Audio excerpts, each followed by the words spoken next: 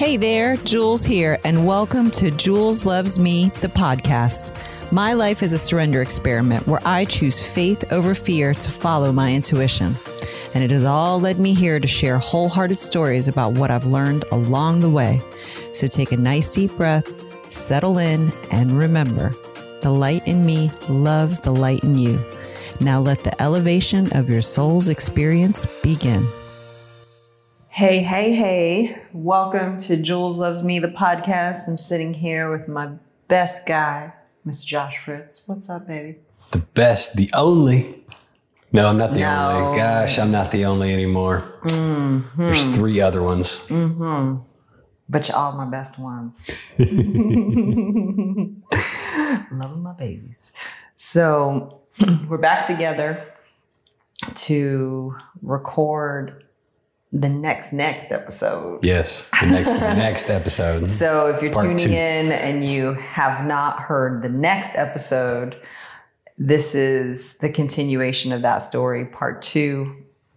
And the story is about really this, how hard it is after having a baby or some huge life transition, you could say. Because it doesn't matter that I had a baby or 2 babies. It's the fact that something changed. Transition, right? There is something that was transformative and expansive that was happening. And what comes after that is where we are now. So we talked about some really good things. So if you haven't listened to that episode, maybe stop this one, tune into the other one, pick this one back up, or just keep listening. Whatever. It's your life. You do what you want. You're the boss. You make the rules. Just want to make sure you know that. You are the committee. So the cool thing is, though, if you look at your life in acts, right? Like acts of a play. So you've got the thing that happens, right? So the pain or the breaking or the thing that hurts, and you have the process of going through it. Act 2, it's going through the pain, going through the fire, all of that happens.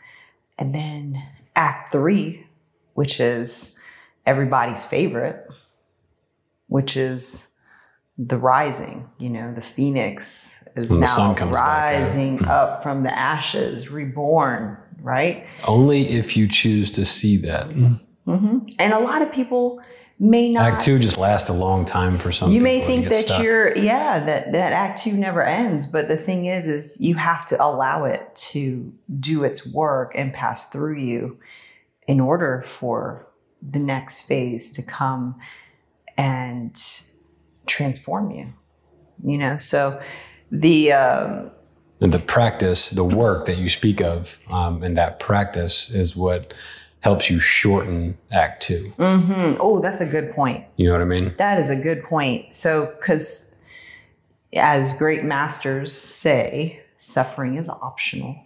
The work's going to happen, but suffering is optional.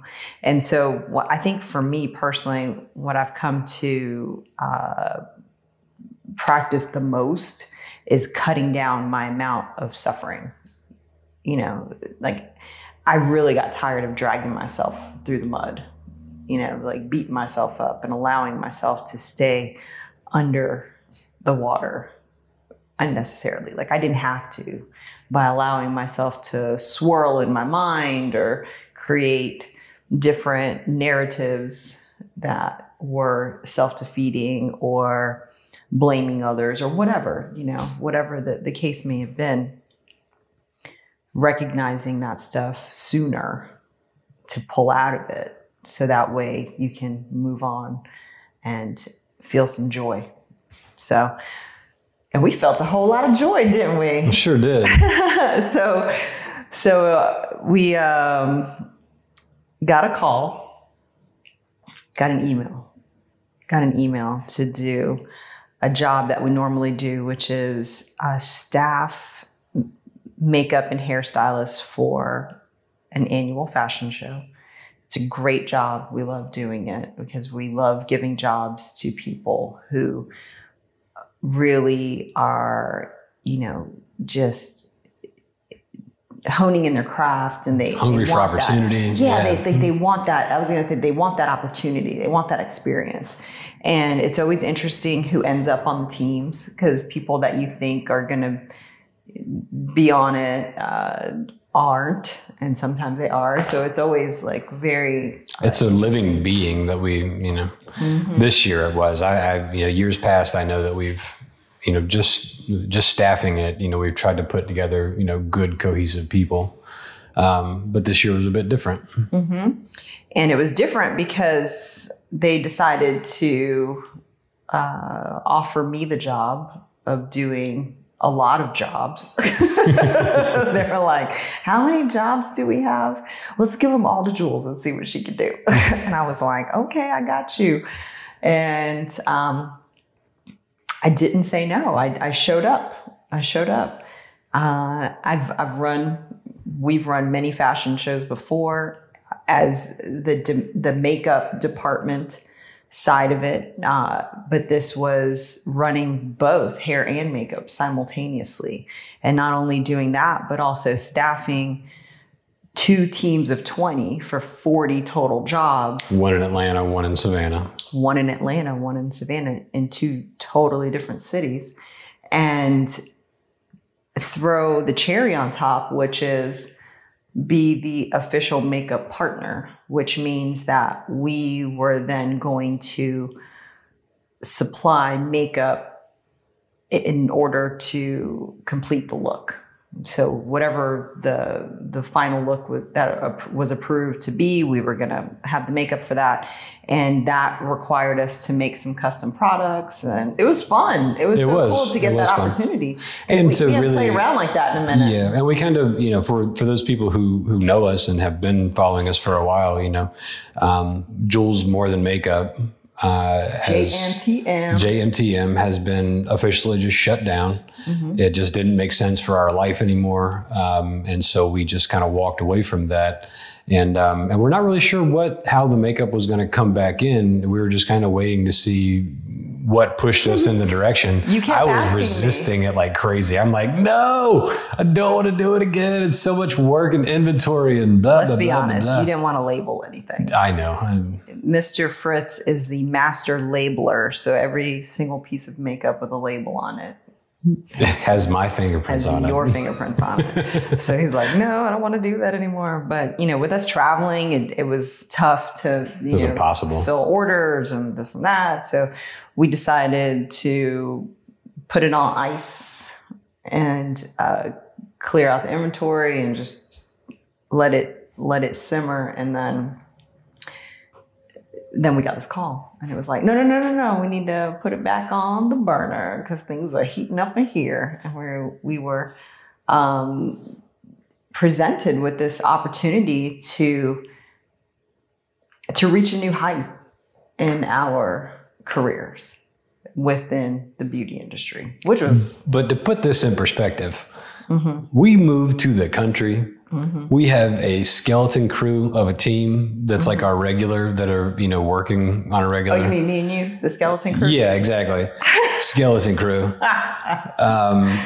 You haven't, I'm pretty sure your kit was dusty when you pulled it out. Stop it.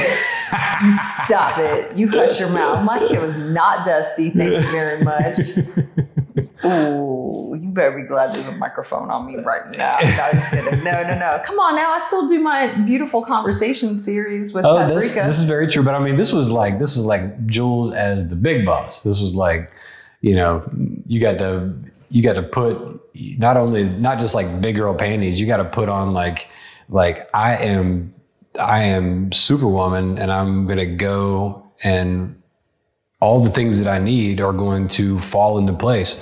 We did not really have time to create the ideal situation to do these shows and make them successful. No, but I knew based on affirmative living that everything we needed to do the job, the way that the job needed to be done would be available. So I had to make sure that I didn't complicate it. When you told me that I was asking you about how you were going to get all these people. I was like, because we've struggled before when we just needed like 6 or 8, and been like trying to find 6 to 8 good people that were actually available last minute because we get the dates so late, on Saturdays, people are busy. And what did I tell you? You said the right people will find their way onto my team and I will have everyone that I need. And when you said that, you said it with a lot of intention. And I was like, I'm not going to ask her again. I'm glad you didn't. Like, I was like, I'm good. That answer is going to work because it always does in our life because we believe in it. With exactly the right people that we needed to get the job done. And I'm so proud. So we, we're getting all this stuff done and we had to put everything on pause. Anything work related had to get stopped, including the podcast. And, we just had to focus our time and be, it's almost like efficiency was needed, but we had to be really clear on what we were doing. You couldn't get jumbled up with self-defeating thoughts. There was no time for that. It was, this is what I'm doing and this is how I'm doing it. And I just got to keep showing up. Every time something is asked of me, I do my best to elevate this situation. Right. So keeping moving forward. So it's time for us to go. We pack up everything that we need to pack up and we head out to Atlanta and we have all the kids, the dogs. We're like the Clampetts going down the highway because we don't have an Airstream to keep our big suitcase, aka the Airstream. A 31-foot suitcase is not with us. So we have to, get everything we need. And so we get settled in Atlanta and we get there. And the cool part is that it just all felt right. In my soul, it all felt right. It all felt as if I was getting prepared for this. And actually, let me back it up a little bit. So before I'm in Atlanta, we get the email, we work things out, we agree, commit to doing the jobs. And I had a trip to Savannah and I went and did my work with Paprika Southern Magazine and did some interviews and it was really great. But this was fresh off of me having the experience of being completely depleted and you were worried about me. Oh yeah, I was like, we don't need to go to Savannah. You were very vocal about not wanting me to, you were afraid, I think, that I was going to do too much and burn out my reserve tank again. And you didn't want that for me. And it's interesting because I know you will push. I will push, correct, but I will not push myself into a danger zone for work. And I think that's what I've learned is that doesn't work out, And now for our family, we needed to, it was a small amount of time to get the roof done and all that. That was a little different. And having newborns and blah, blah, blah, it was kind of a specialty situation. So but I want to bring this point up because you were almost like upset with me. Maybe you were upset with me, but I really don't want to speak for you. So, and I know that there's a lot of people who can relate to that when someone is potentially going to do something that you feel may harm them. And, parents, we feel that all the time where you want to protect your baby. And you had just seen me go through a really tough, fragile state and going through my purification, through my chemicalization, with going through the fire and coming out on the other end of it stronger, more aware, expanded in my heart space, right? And so you almost didn't know really how I was feeling, but I knew I had it. Like I knew I trusted myself. I believed in myself. And I think that's the biggest thing because sometimes even your spouse or your parent or the closest person to you is loving you so much that there's a bit of fear that's laced around it, right? Yeah. And I knew that I had to almost be gentle with you in my reassuring versus being upset with you in return of like, why don't you trust me? Why don't you think I got this? It was like, I'm okay. I feel strong. I'm gonna, and you were really like, I don't want to go to Savannah. I don't want to. You're gonna burn yourself out. Savannah holds some very dicey triggers for us from time to time when we go in there. We have.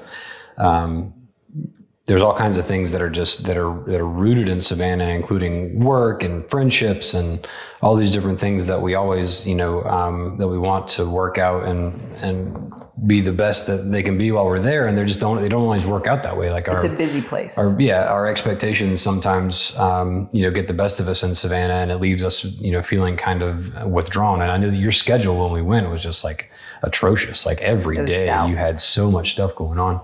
And we were adding to it, and I was going to be with the babies in the ship all day, and I didn't know how it was going to work out. I really didn't. It was our first trip as the J5. Yeah, with the twins. With the twins in the ship. And I remember you were actually finishing up the carport, and we could not find an Airbnb or whatever place to stay without it being astronomical. And I said, babe, I think it's time to rip the Band-Aid off. And I was like, I know you're not going to like what I'm about to say, but I think we got to figure out how to be in the ship again. And you took it well. I mean, you didn't fall off the roof or anything, thank God. You were... that happened a few weeks prior. Hey, by the way, when he fell off the roof, it was a very gentle fall. Thank you, God. Thank you, Justin. I will get there and using the angel known as your cousin Justin to catch you. So anyways. Yeah. But let's not digress. So the whole point of bringing that up is that sometimes you might be the only one on your team that believes in you because you're in the relationship with God. You're in the relationship with your source. You're in the relationship with your strength of your truth. And that's where I was. I knew the work that I had lined up was stuff that would fill me up. Right. So I was very careful about the people that I was going to be spending time with. I was very careful about the things that I was going to be doing as far as my bonus time on the personal end with friends and family, actually just friends. No family was in Savannah at that point. And, I knew that I needed to really limit that only because my workload was so heavy that I was going to need to recharge and be able to just kind of, be in that space of, total recharge with you guys. And that's okay. So sometimes and I say that because I want to make it clear that doesn't mean I didn't want to see this person or that person. It's just that in order for me to be my best, I needed to be real with my battery and how much juice was in that battery for me to give out. And work was going to get a lot that trip. And the place where we were staying was beautiful.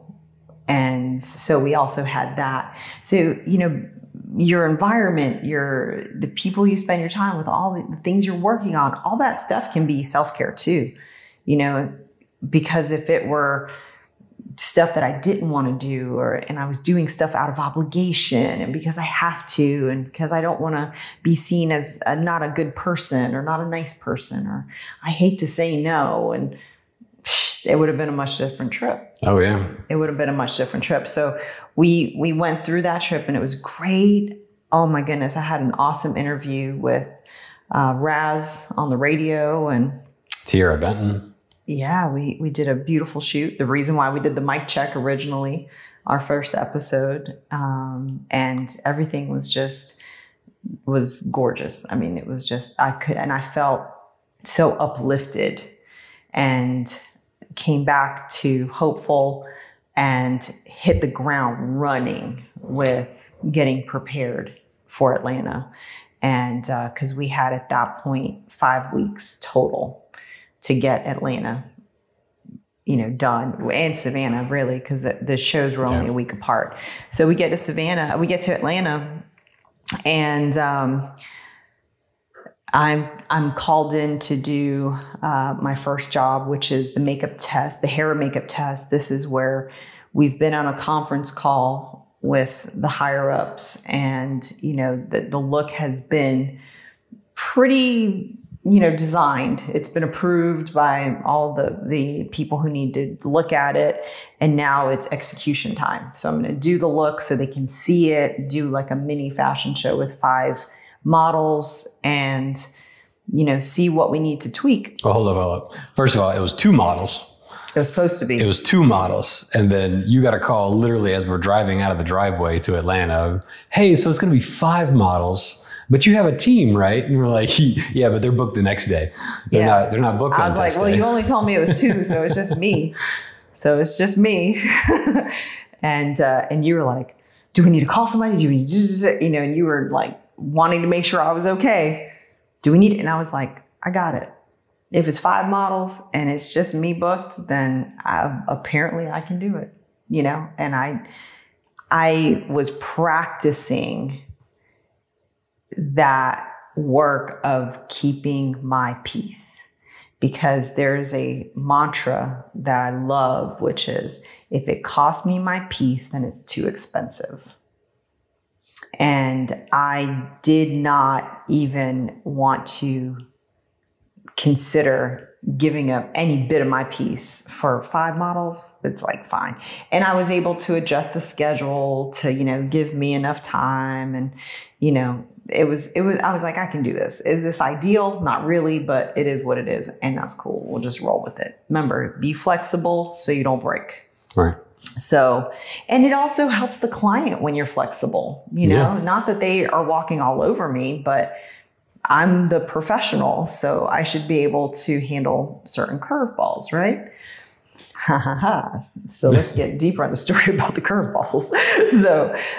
So I'm doing we go through the looks, the hair and the makeup, and I start working, and then I'm on maybe the 2nd or 3rd model, and then they bring the models that I finished back to me, and they're like, hey, so we want to change da-da-da-da-da, and we want to do this and do that instead. And I was like, okay.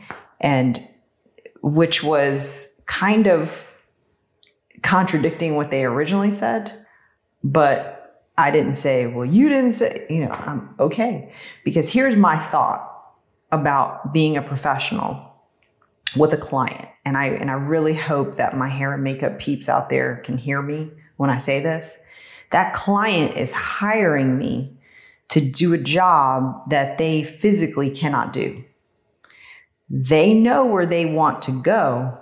They just don't know how to drive the bus. So they are my co-captain with the GPS telling me where to go. Example instructions on what hair and makeup to do. And my job is to not give them any lip. My job is to not only translate their vision into the hair and makeup, but also to execute it in a way that brings their vision to life. So for me, and the tough part about the beauty industry is like, it is, what a place for your ego to raise its flag and be like, oh no, you didn't. That is not what you told me to do. I mean, coming over with the laptop and like pointing stuff. And I'm like, okay. And in that moment, they leave me and I'm like, okay, got it. And my negative self-talk, even though I am aware of it and I do my work to make sure that it doesn't take me down, it still shows up. And that's like a prime opportunity. Like, that's too good of an opportunity for my critic to not be like, oh, you thought you were going to come here and do work and nobody was going to challenge you. Or you thought it was going to be so easy. I mean, trash talking. And you were completely alone. So And I'm alone. Like, you weren't even I with wasn't me. there. I was with the babies. You were on your way, but you were not with. And I There was like, nobody that you knew was in that building or any within a 10-mile radius of that place. and I'm with. You thought you were going to come to play with the big dogs. Coming out the country. I mean, I was coming out the country to come do this work in the city. I'm telling you, I had some talk going. And I remembered that I was on a timeline. And I was like, I ain't got time to even acknowledge this nonsense that's going on in my head. And so what I did to combat that was I continuously told myself over and over again, you know what you're doing. You know what you're doing, just do it. You know what you're doing, just do it. You know what you're doing, just do it. Like, so what I did in that moment by affirming myself and reassuring myself that I knew what I was doing, that all I had to do was do it, was I then silenced the chatter because my repetitive mantras filled my heart. It filled my spirit. It activated the good that resides within me to then step up and join me in this. So then before I knew it, guess what? I'm doing it because I know what I'm doing. And so I trusted that, and I was working. And you came in and you didn't know what was going on. You were like, are you okay? I don't know. And I'm like, I can't talk to you because I'm busy. And then I tell my contact, our contact, I'm like, things kind of shifted and it's now this, and this is what we're doing. And she's like, is that okay? And I was like, yeah, I'm just letting you know that we've adjusted. She's like, okay, great. Kept moving. I was done 30 minutes early, and they went and they got dressed. They did their mini dress rehearsal fashion show, and everything was approved. And they came to me and said, hey, that was our easiest test we've had. Everything was great. Thank you so much. See you on show day. And I was like, oh my goodness. Oh my goodness. I know what I'm doing. I just need to do it. And it was so exciting because, this is my first big thing, especially after, coming back from maternity leave, like big thing, not to discount. It's the biggest thing of our company's I was going to say, not history. To discount, the paprika stuff that I was doing, because that's really big and dear to my heart. But this was like the biggest thing that I had ever done, so it was that kind of like looking at the mountain, like, how am I going to climb you? And it's like one step at a time. That's how. And so, going into show day, my adrenaline was definitely engaged. I mean, I barely could sleep because I kept waking up to check my alarm to make sure I didn't oversleep, because the call time was really early. And so we needed to be out of the house by like 6:15, something like that. And I just couldn't eat. But I also know that when I feel the adrenaline on that level, it's because whatever I'm doing is really important to me. And so it's my job to wrap my arms around the adrenaline as if it were a rocket and just allow it to take me to the next level of what I'm doing. And so next destination, up. For real. So we get there, and it's so cool. And we had set up the stations, and everything was it was all coming together. It was, here we are, all this mad, crazy work that we had been doing. It's showtime. Showtime. No, we had from 7 a.m. to the Atlanta show to 1. To 1, right. To knock out 70 models plus one specialty. Yes. And so the makeup artists and the hairstylists were just a joy. They were so incredible. I do things differently when I run shows, which some people like, some people don't like. But I trusted that everybody who needed to be with me was going to be with me. And all those people loved what we were doing. And, it's a very collaborative experience. As beauty professionals, we typically work on one person at a time, and that's it. You kind of get your zone. You don't really talk to anybody else because you're focused. And I don't like to do that for fashion shows or training events or when I'm doing education type things. Like, I like to get in there, like elbow to elbow, side to side. Like, we are just, sharing products, helping each other. Even though we all had enough product for each person, it was still, hey, let me grab that Q-tip. Hey, do you mind passing me that? We're all next to each other, and I'm in it with them too, because that's where the leader should be. Right in there. And it was so special. And so we get done and we're ahead of schedule and we're doing great. Boom, boom, boom. And I'm feeling pretty good. And it's time to go to dress rehearsal. And so dress rehearsal is going to happen. And then we have a photo shoot that's going to happen after the dress rehearsal. So everybody needs to be primo at this point. It's basically the show before the show. Right. And so it's really hot. And we're outside. We're in a parking garage. And the thing is that when you're really hot and you're outside, makeup, even if it's waterproof, isn't so happy. And so, makeup is just not, it doesn't look like what it's supposed to look like. I'll just say that. And so the models start walking and they're doing their thing.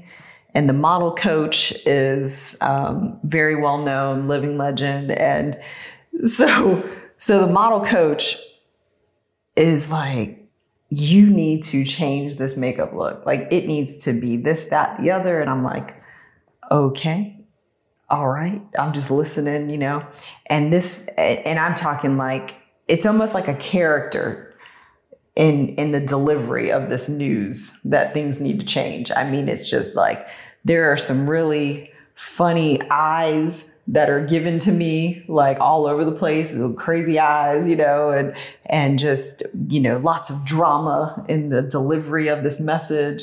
And so lots of colorful language. Woo! Make me blush, you know what I mean? And so the thing was, and not in an ugly way, like, the person wasn't being ugly to me. It was just It was just the speak. Yeah, it was just like, this is just how I talk, and this is how I relate information to you. And so I could have very easily been in a situation where that could have been too much. And that could have made me felt embarrassed or ashamed or that I wasn't enough, or I didn't know what I was doing, But when I cut through all of the drama of the character, right? If you think of it like a movie, there was some truth that was being given to me because I agreed with the suggestions. But you were executing based on what was approved by styling and everybody else. Right. What was approved by the higher ups that have the final say.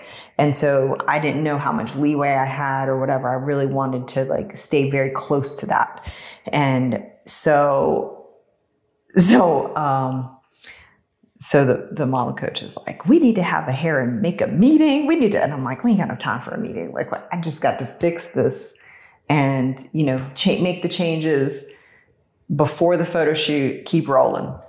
And so I go to my contact and I'm like, hey, I'm getting some different direction.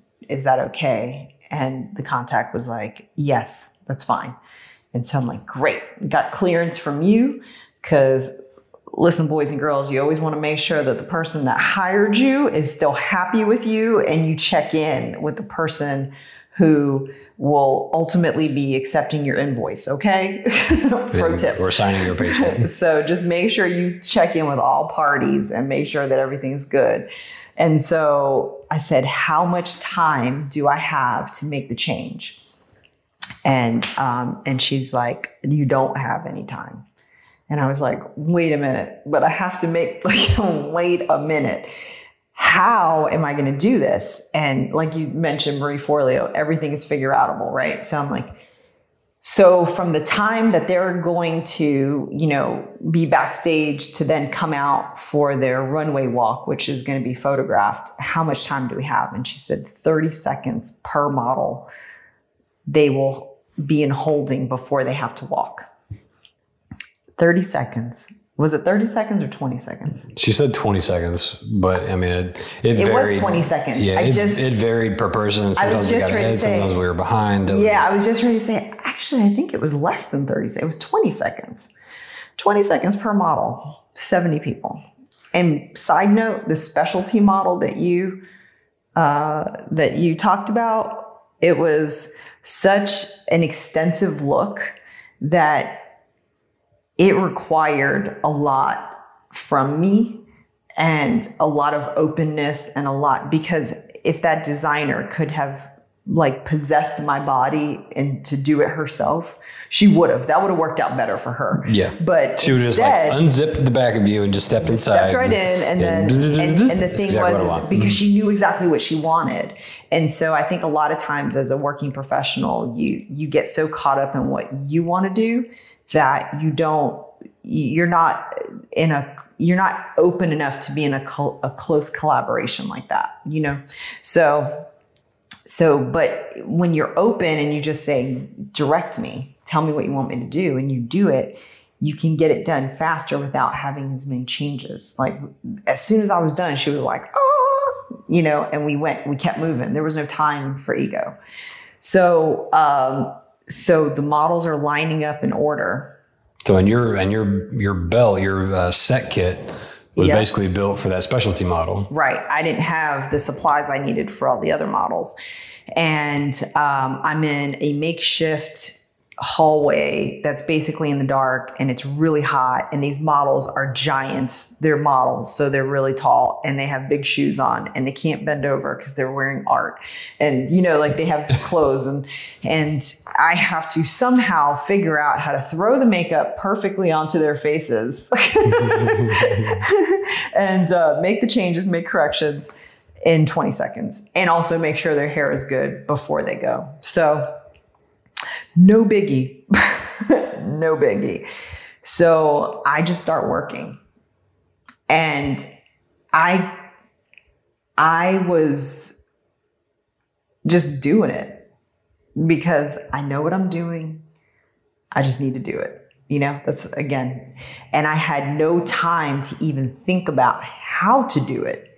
I had to completely rely on my instincts. I had to rely on everything leading up to that moment that brought me there to carry me through. And so I'm making decisions on which color to pick and all that kind of stuff on the fly. So to paint the picture even more. So I'm standing there with this gigantic model.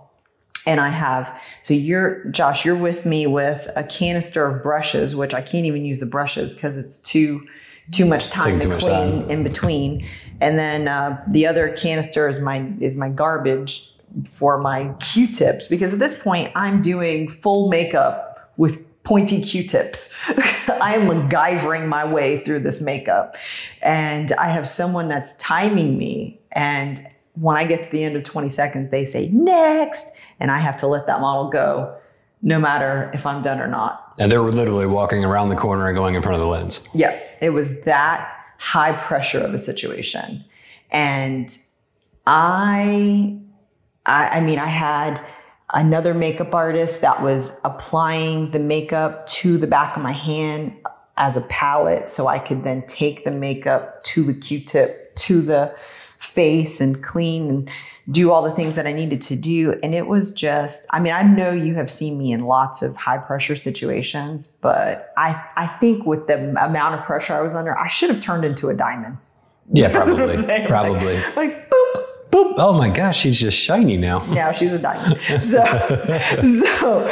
oh my goodness. So I'm just doing just going. And had a great attitude too. Like you were joking with the people who were kind of giving you a tough time with calling next. Yeah. And well, because you were funny. You said you're like, next. You gotta let her go. And I was like, she didn't yell next.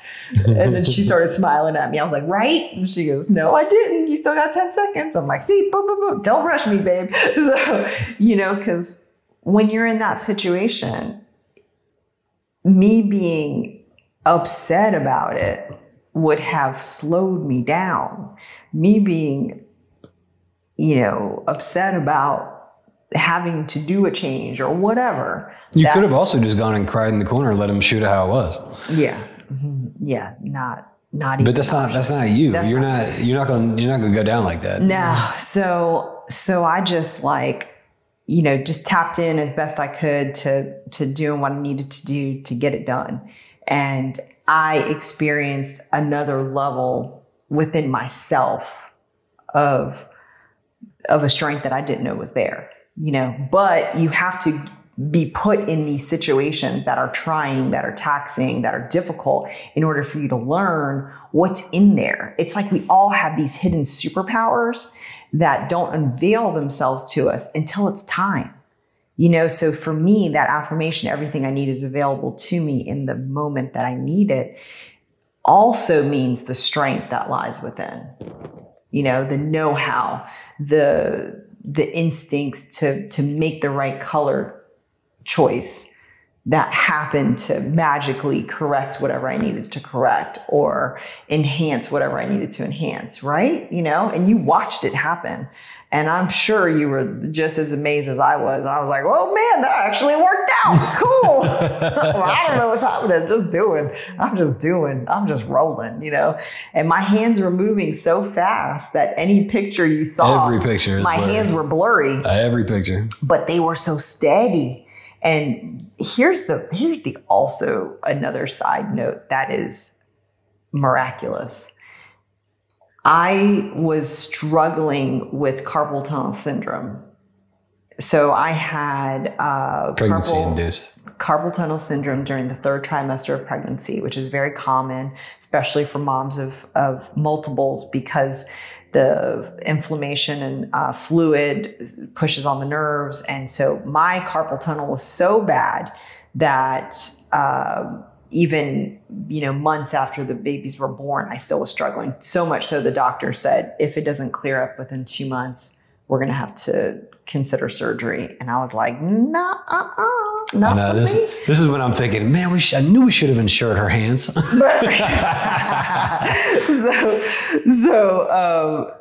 So the thing was that when he told me that, I was like, all right, well, I have a different plan. And I started to speak life into my hands and continue to do that. And I remember taking note of how steady my hand was while I have this pointy Q-tip filled with makeup right next to a model's eyeball that is 10 feet tall. And I'm trying to reach, as best I can.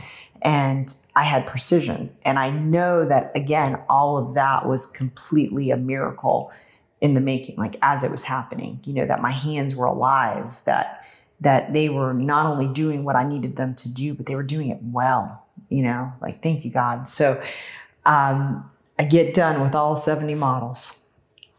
And I kind of don't know what happened. It was more like you touched each model as they came through for multiple looks. Yeah. So you touched 70 models at least 2 to 3 times each. So we get done with that, and I just kind of collapsed within myself of just, what was that? Oh my gosh, just the magnitude of it all just kind of hit me. And so we have like a mini break to recoup and, get our, catch our breath, maybe get a snack, and then prepare to receive them for touch-ups before the show. And so at this point, I then go into a little secret room that you found for me so I could pump, because I've been there all day, so I need to get milk out. So, I say that not as a TMI, but just on a full scale of understanding all the things I'm doing that day. Like now I have to go check into being mom and go, and I'm sitting there pumping and I'm just like, what just happened? what just happened? Oh my goodness, what just happened? And get done, go back to my team. We have a team huddle. It's a great one. And we are all on the same page. And we start to receive the models. And I'm like, oh, okay. You don't look so bad. Look at you, girl. Oh, you look good. You look better than I thought. Okay. And I started to become pleasantly surprised with the work, the quality of work that I did in such a crazy situation. And it made me feel so good, that we were going to, oh man, this is, maybe they're not going to fire me. Maybe, maybe I might get a pat on the back. I don't know, but let's not get crazy here, but let's just keep it moving. Just keep it moving. And so, we were able to experience the show front row, and it was epic. I mean, the music, the lights, all of it. And to see the work was just so gorgeous walking down the runway. And I just felt so not accomplished, but just felt so in alignment with the entire thing. And I felt so much pride for myself, that I was capable and I believed in myself, and pride for the team, and that we had all come together as a unit, because I couldn't have done it without everybody. And then I thanked the model coach after, hey, thank you for everything. And the reply was, thank you for the change. Hey, look at that. Look at that. Took a potentially horrible situation and turned it around into a moment of gratitude and respect for each other. And then we went to Savannah to get ready for the next show. And I turned 40 in between the shows, which I thought was a really perfect God wink, because 40 is the number of a completion in a deep transformation, like a readiness, a preparedness for the next thing, the next mission, the next work to come. And so it was almost comical to me that I was hitting that. And I learned all this because of Reverend Dale on Palm Sunday. Look up unityofsavannah.org, and they've got the YouTube videos of the services. And Palm Sunday, he talks about that, 40 days and 40 nights, and how come 40 is such a big number in the Bible. And I was like, I'm going to be 40. What? And it started to all make sense, because the cool thing about the way this whole world works, the way this whole expansive universe works, is it's always speaking to you in a way that only you will understand. And so for me, having that milestone of a birthday was coincide with such a massive milestone of it was not only career was one level of it, but it was a milestone of surrender into faith. I think that was the biggest, note for me, because it was when they contacted us, we were not prepared to take on that job. We had not, our lives were not okay, well, we're just going to plug into that and go do that. No, we had to completely create the ability to do that job. Mm-hmm. And then we had to have the faith that we would be able to pull it off. Mm-hmm. And that's what I told you. When we finally wrapped the Savannah show and went out to dinner, I was like, we pulled that off. We did it. And on the part one of this, we talked about, you brought up that I mentioned Dollface kind of evolving into being more of a production company. And you were like, what? And so when this email came in, they actually mentioned the words, they're looking to do work with more of a production company. And I remember when you read that part of it, or you told me that part of it, you were just like, you're not going to believe this. And I was like, I told you, sometimes I don't know what it is all about. All I can just tell you is the things that are true. And that was truth for me in that moment. Even if I didn't understand it, it was a clue. So sometimes I take those clues and I just put them in my back pocket until it makes sense when I have more pieces of the puzzle. So a lot of times, I know that you've gotten used to me over the years, but I know a lot of times earlier in our relationship, I would have these ideas or inspirations or whatever, and you wanted to know more of the end result and how we were going to do this and whatever have you. And I'm like, I don't know. I don't have that part of the puzzle yet. I don't have that set of instructions. This is the part where I walk in faith.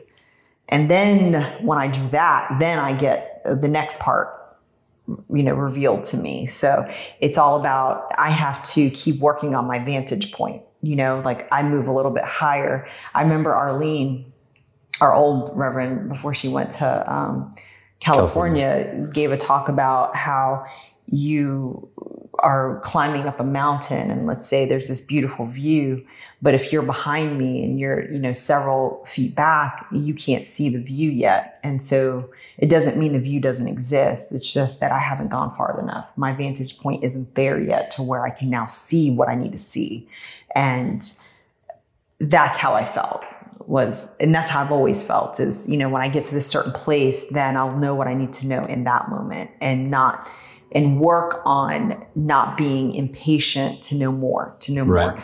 The other side of it is also not being impatient and wanting to try to figure it out first. Yeah. That is a huge, huge deal. Because then you start trying, I see where you're going with this. And then you start trying to, and you got no idea of what's really going to happen, because your plan is this big, and the real bigger master plan for your highest good is far greater than you can even imagine, And so I always have to completely let go and surrender to that, and know that everything that's happening is for my best good.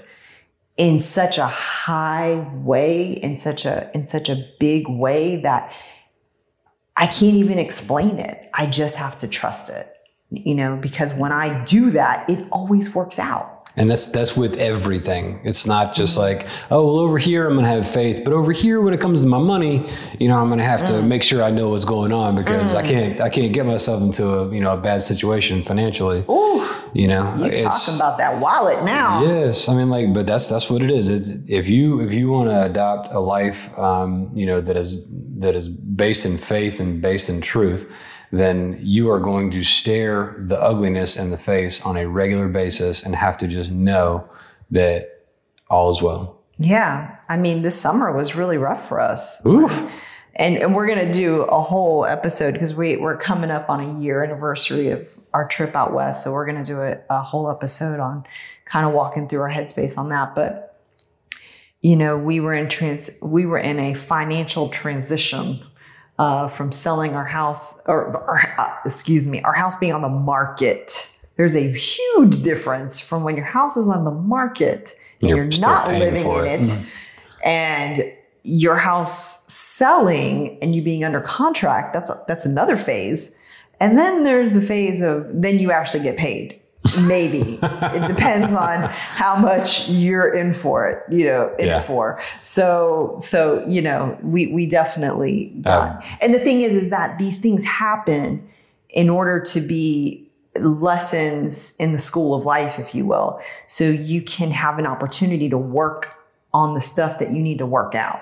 You know what I'm saying? Like if you've got issues with, sore spots where it comes to finances, and you have a severe fear of lack and never having enough, or poor mentality or all that kind of stuff, which is super common, which is the majority of us. I would say like 99% of people. Yeah, then you're going to get tested in those areas, because you have to completely...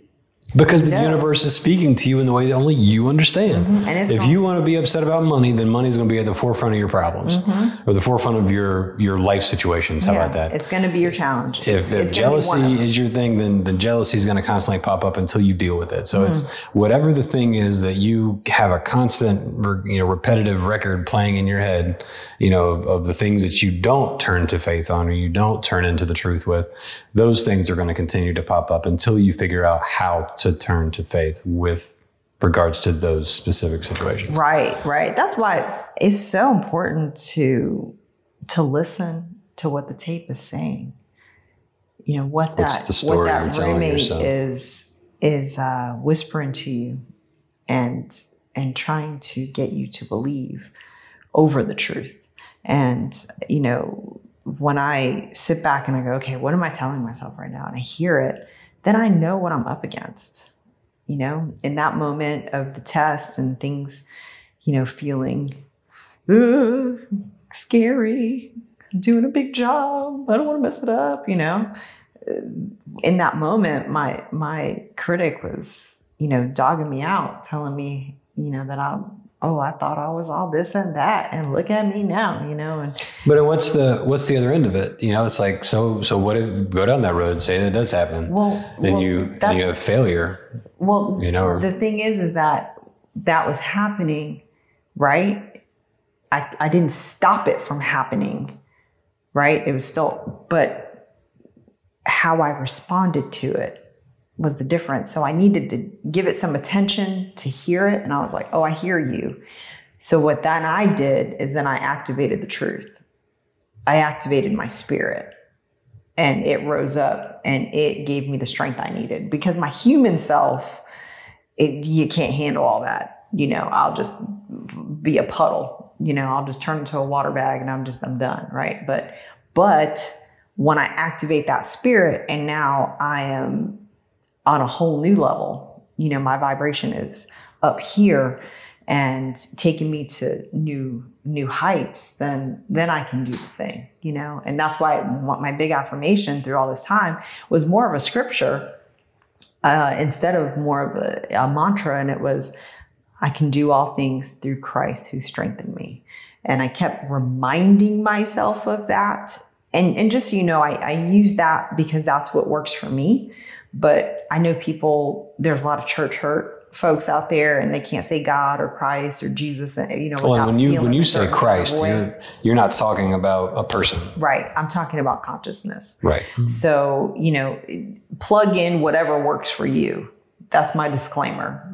Speak in a language that you understand, but make no mistake, you have to plug in to something that is giving you the extra boost that you need. And that, because we are hardwired for collaboration and connection, whether it's to each other or something greater. So when I'm plugging into the Most High, that's what I'm doing. I'm going to the highest that I can go. And I'm allowing myself to go there based on what is needed from me, where I need to go. And a lot of times I don't know where that is, you know, because my human eyes can't get it because I'm scared, or I can't dream that big. I can't, you know, I try, but, you know, and if I just let go and let it happen as it needs to, then I sit back and I'm amazed and I'm blown away by how the perfection of divine order always shows up, always takes over, always handles it for me. And because my job is big enough, which is being open, which is not getting defeated by all that crap that goes on in my head, and not closing my heart. You know, I imagine it like a bear trap, like it just clinks, it's just shut. You know, my job is to just keep it open.